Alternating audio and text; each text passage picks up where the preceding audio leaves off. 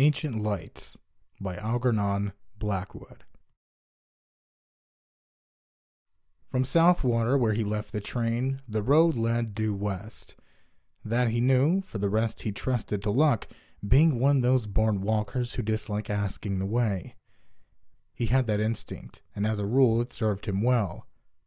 A mile or so due west along the sandy road till you come to a stile on the right, then across the fields. You'll see a red house straight before you. He glanced at the postcard's instructions once again, and once again he tried to decipher the scratched-out sentence without success. It had been so elaborately inked over that no word was legible. Inked-out sentences in a letter were always enticing. He wondered what it was that had to be so very carefully obliterated. The afternoon was boisterous, with a tearing, shouting wind that blew from the sea across the Sussex Weald. Massive clouds with rounded, piled-up edges canned in across the gasping spaces of blue sky. Far away, the line of downs swept the horizon like an arriving wave. Chanctonbury Ring rode their crest, a scuttling ship hull down before the wind. He took his hat off and walked rapidly, breathing great draughts of air with delight and exhilaration. The road was deserted. No horsemen, bicycles, or motors, not even a tradesman's cart. No single walker. But anyhow, he would never have asked the way. Keeping a sharp eye for the stile, he pounded along while the wind tossed the cloak against his face and made waves across the blue puddles in the yellow road. The trees showed their under leaves of white. The bracken and the high new grass bent all one way. Great life was in the day, high spirits and dancing everywhere. And for a Croydon surveyor's clerk, just out of an office, this was like a holiday at the sea. It was a day for high adventure, and his heart rose up to meet the mood of nature. His umbrella with the silver ring ought to have been a sword, and his brown shoes should have been tap boots with spurs on the heels. Where hid the enchanted castle and the princess with a hair of sunny gold? His horse. The stile came suddenly into view and nipped adventure in the bud. Everyday clothes took him prisoner again. He was a surveyor's clerk, middle-aged, earning £3 a week, coming from Croydon to see about a client's proposed alterations in a wood, something to ensure a better view from the dining-room window. Across the fields, perhaps a mile away, he saw the red house gleaming in the sunshine, and resting on the stile a moment to get his breath, he noticed a copse of oak and a hornbeam on the right. "Aha!" he told himself. "So that must be the wood he wants me to cut down to improve the view. I'll have a look at it." There were boards up, of course, but there was an inviting little path as well. "I'm not a trespasser," he said. "It's part of my business, this is." He scrambled awkwardly over the gates and entered the copse.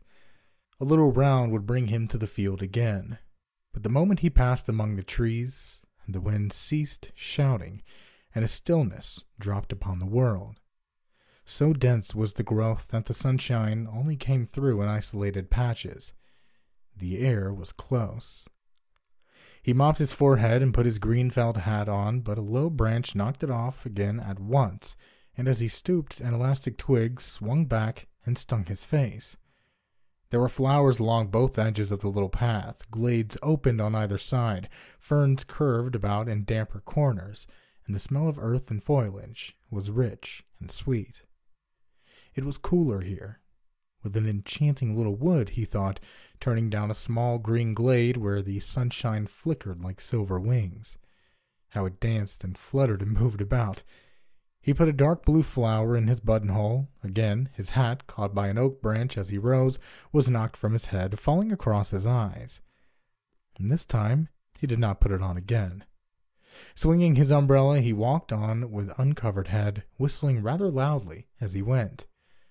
But the thickness of the trees hardly encouraged whistling, and something of his gaiety and high spirits seemed to leave him. He suddenly found himself treading circumspectly, with caution. The stillness in the wood was so peculiar. There was a rustle among the ferns and leaves, and something shot across the path 10 yards ahead, stopped abruptly, an instant with a head cocked sideways to stare, then dived beneath the underbrush with the speed of a shadow. He started like a frightened child, laughing the next second that a mere pheasant could have made him jump. In the distance he heard wheels upon the road and wondered why the sound was pleasant. Good old butcher's cart, he said to himself. Then he realized that he was going the wrong direction and had somehow got turned around, for the road should be behind him, not in front. And he hurriedly took another narrow glade that lost itself in greenness to the right. That's my direction, of course, he said. The trees had mixed me up a bit, it seems. Then found himself abruptly by the gate he had first climbed over. He had merely made a circle. Surprise became almost discomfiture then, and a man, dressed like a gamekeeper in a browny green, leaned against the gate, hitting his legs with a switch. "I'm making for Mr. Lumley's farm," explained the walker. "This is his wood, I believe," then stopped dead because it was no man at all, but merely an effect of the light and shade and foliage. He stepped back to reconstruct the singular illusion, but the wind shook the branches roughly here. On the edge of the wood and foliage refused to reconstruct the figure. The leaves all rustled strangely, and just then the sun went behind a cloud, making the whole wood look otherwise. Yet how the mind could thus be doubly deceived was indeed remarkable, for it almost seemed to him the man had answered, spoken, or was this the shuffling noise the branches made, and had pointed with his switch to the notice board upon the nearest tree. The words rang in his head, but of course he had imagined them. "No, it's not his wood, it's ours." And some village wits, moreover, had changed the lettering of the weather between the board, for it read quite plainly, "Trespassers will be persecuted."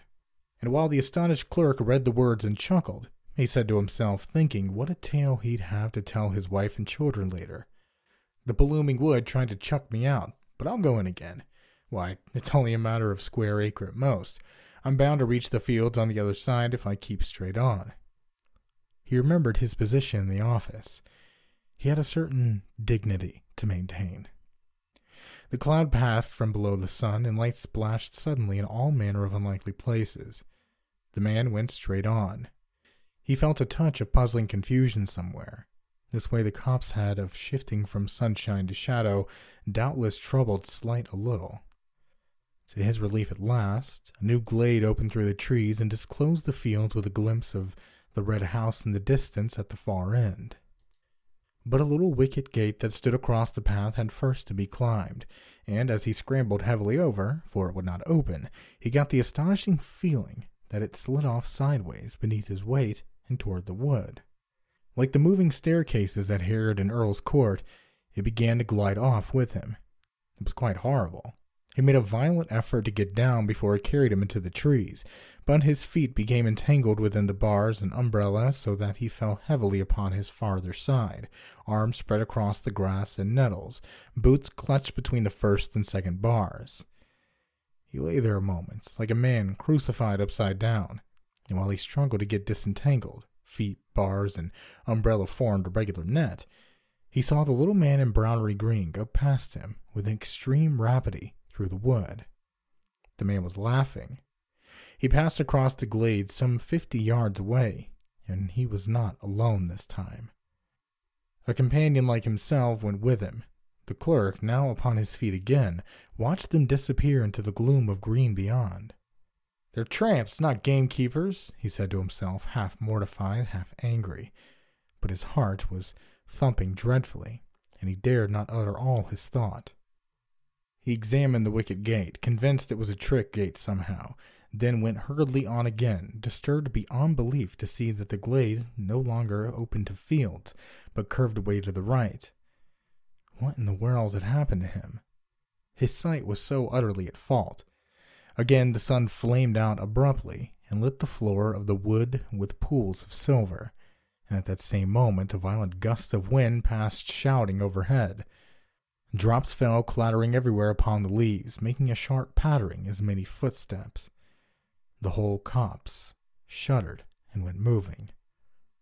"Rain, by George," thought the clerk, and feeling for his umbrella, discovered he had lost it. He turned back to the gate and found it lying on the farther side.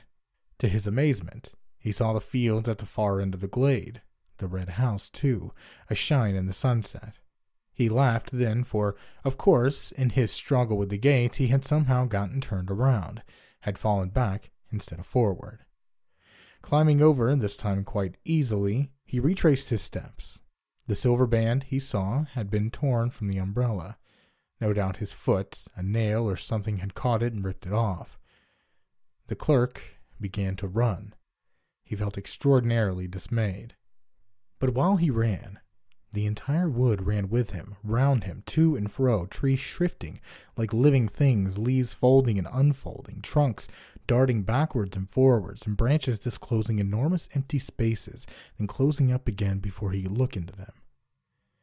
There were footsteps everywhere, and laughing, crying voices and crowds of figures gathering just behind his back, till the glade, he knew, was thick with moving life. The wind in his ears, of course, produced the voices and the laughter, while sun and clouds, plunging the copse alternately in shadow and bright dazzling light, created the figures. But he did not like it, and went as far as ever his sturdy legs could take him.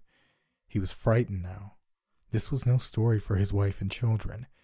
He ran like the wind, but his feet made no sound upon the soft mossy turf.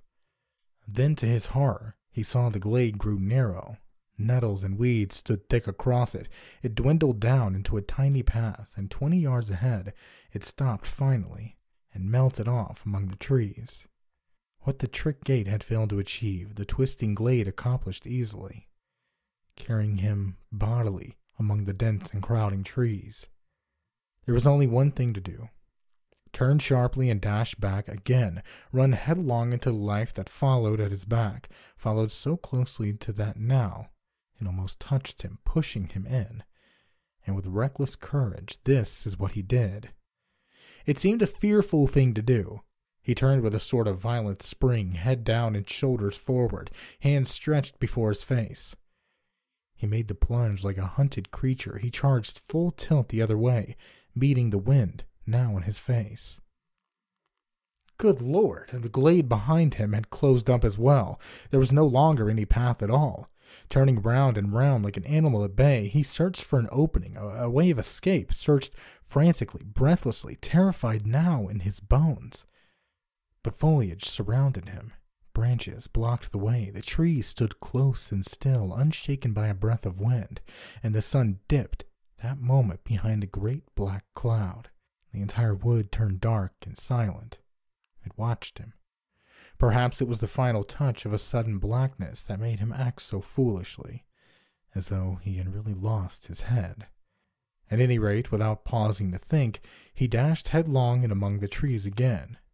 There was a sensation of being stiflingly surrounded and entangled, and that he must break out at all cost, out and away into the open and blessed fields of air. He did this ill-considered thing, and apparently charged straight into an oak that deliberately moved into his path to stop him. He saw it shift across a good full yard, and being a measuring man, accustomed to the theodolite and chain, he ought to know. He fell, saw stars, and felt 1,000 tiny fingers tugging and pulling at his hands and neck and ankles. The stinging nettles, no doubt, were responsible for this. He thought of it later. At the moment, it felt diabolically calculated. But another remarkable illusion was not so easily explained. For all in a moment it seemed the entire wood went sliding past him with a thick, deep rustling of leaves and laughter, a myriad of footsteps and tiny, little active, energetic shapes. 2 men in browny green gave him a mighty hoist, and he opened his eyes to find himself lying on the meadow beside the stile where his first incredible adventure had begun. The wood stood in its usual place and stared down at him in the sunlight. There was the red house in the distance as before. Above him grinned the weather-beaten notice board. Trespassers will be prosecuted. Disheveled in mind and body, and a good deal shaken in his official soul, the clerk walked slowly across the fields, but on the way he glanced one more time at the postcard of instructions, and saw, with dull amazement, that the inked-out sentence was quite legible, after all, beneath the scratches made across it. "There is a short cut through the wood I want cut down, if you care to take it. only care was so badly written it looked more like another word. The C was uncommonly like D. That's the copse that spoils my view of the downs, you see, his client explained to him later, pointing across the fields and referring to the ordnance map beside him. I want it all cut down and a path made so-and-so. His finger indicated direction on the map. The Fairy Wood, it's still called, and it's far older than this house. Come on now, if you're ready, Mr. Thomas. We might go out and have a look at it.